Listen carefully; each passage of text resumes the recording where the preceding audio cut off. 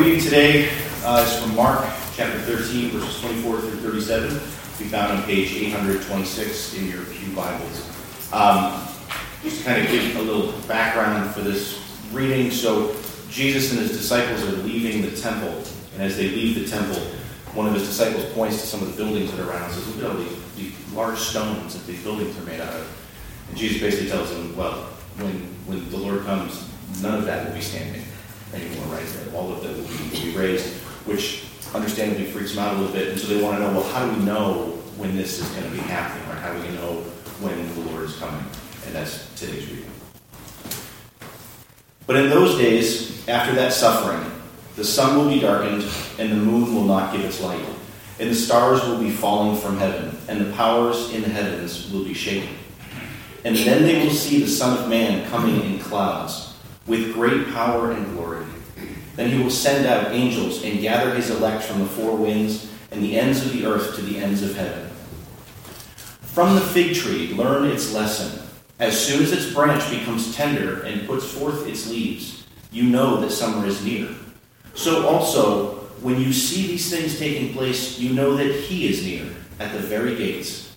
Truly, I tell you, this generation will not pass away until all these things have taken place. Heaven and earth will pass away, but my words will not pass away.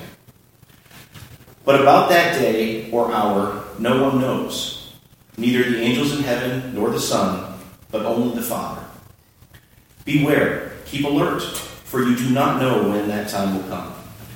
It is like a man going on a journey when he leaves home and puts his slaves in charge, each with his work, and commands the doorkeeper to be on the watch.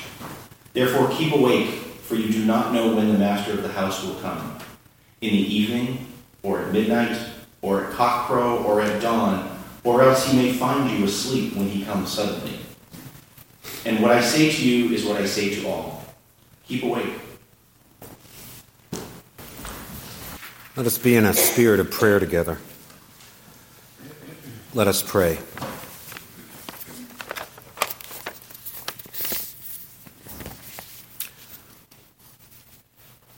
O God, quiet us and center us.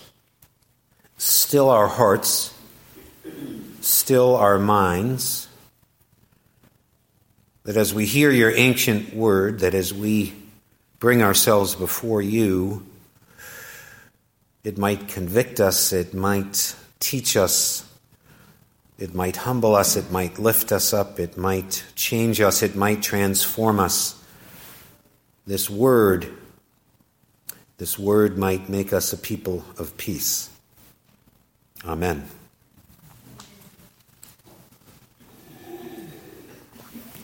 And from that text that Matt read, especially those first opening words that are very common throughout prophecies in both the Old and the New Testament, prophecies that imagine how things might be. But in those days,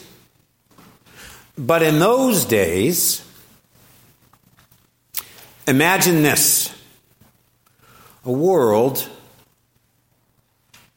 filled with peace, not violence. Peace, not human discord.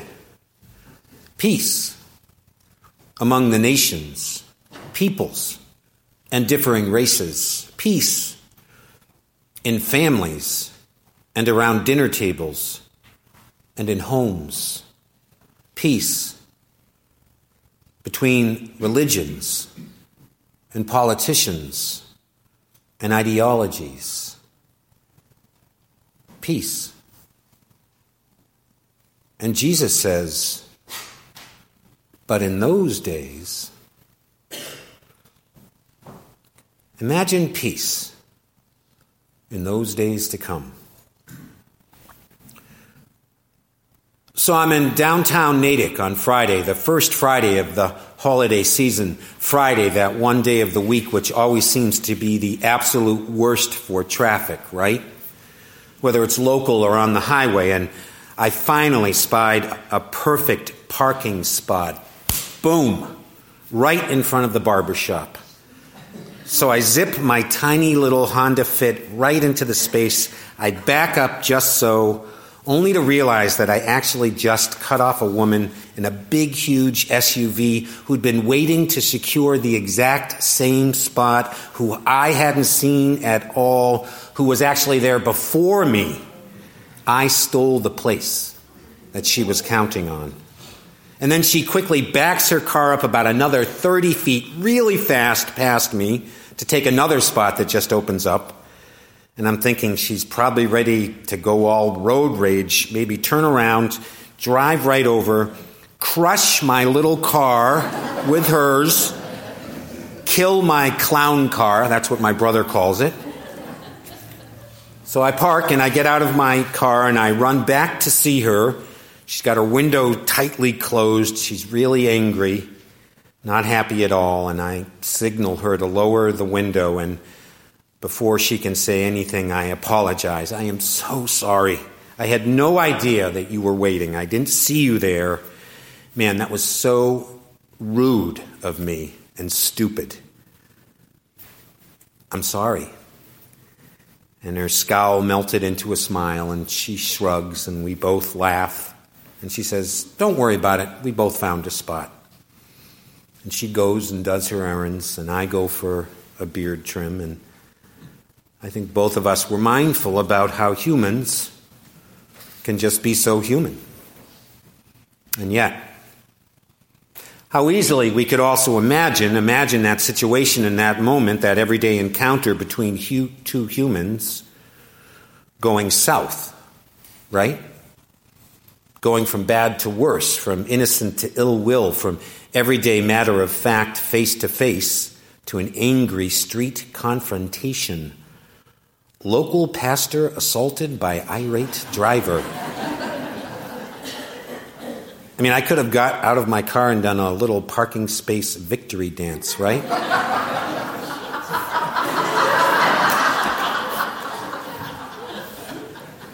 She could have gotten out of her car and walked right up to me and gotten right up in my face in just one moment. Imagine that.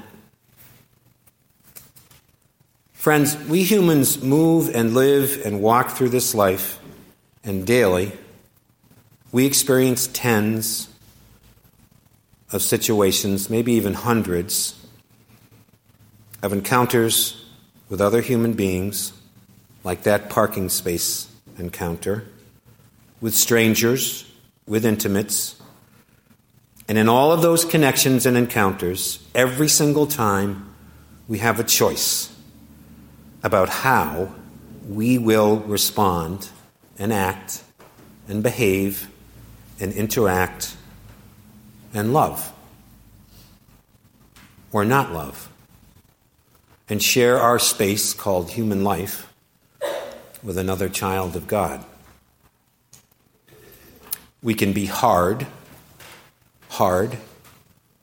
We can be at war, in a way, or we can be soft. We can be soft, at peace, in a way. It all depends on what we imagine. Hard, as in ever ready to defend our place in the world, to stake out our turf, to protect ourselves, to win at all costs, to be in first place, to make sure that we always get what is coming to us, to get in the last word, to be the one with the most toys, to always have a snappy comeback or insult on Twitter or at the dinner table, to have complaint be our go-to response to most everything, to stalk the mall parking lot for a precious space and zip right in. Civility be damned, because I've got to get my Christmas shopping done in the name of Jesus Christ.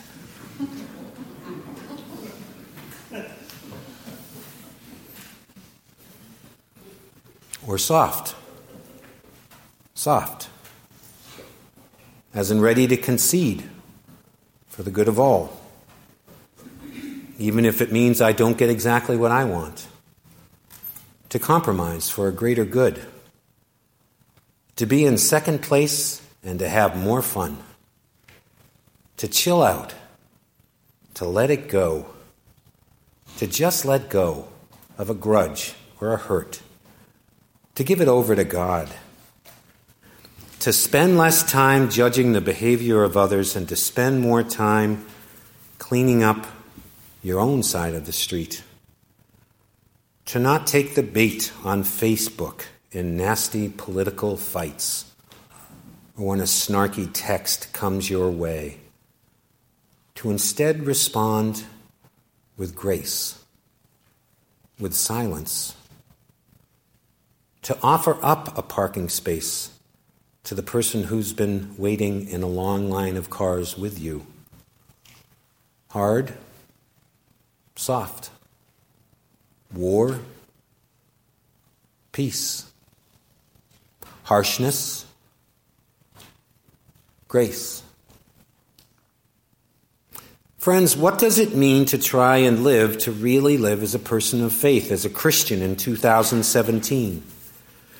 In this season of Advent, as we await our Savior's birth, the arrival, it is not of some soldier, warrior, king wielding God's righteous sword, but it is instead the arrival of a vulnerable, tiny infant Prince of Peace, whose only weapon is love.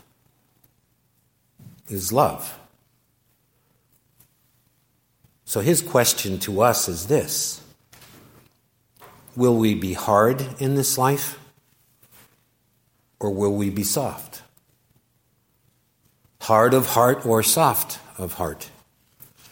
Hard on ourselves and others, or gentle with ourselves and others? Hard and always spoiling for a fight in family, at work, as a nation? Or soft, ready to make peace in a household, on the playing field, on the world stage? The God we worship, this God comes as our soft Savior for a hard world. Our soft Savior for our hard world. Soft, not weak, not wishy-washy, or without principles or ideals. Soft, as in filled with God's grace. Grace, always seeking non-violence in the face of violence. Soft, as in just being decent and kind in how we humans are supposed to treat each other on a daily basis. Seeing in the other, whether stranger or intimate, a fellow child of God.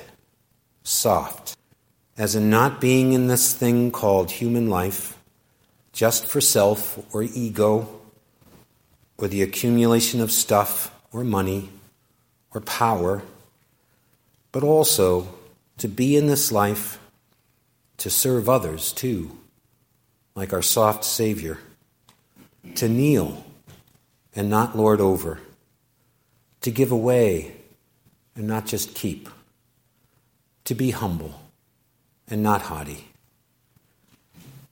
But in those days of peace, imagine that, a soft peace, God's peace.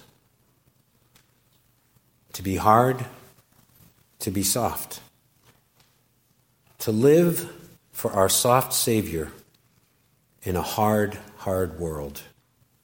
Friends, I think we need this soft little baby now more than ever. Can I get an amen?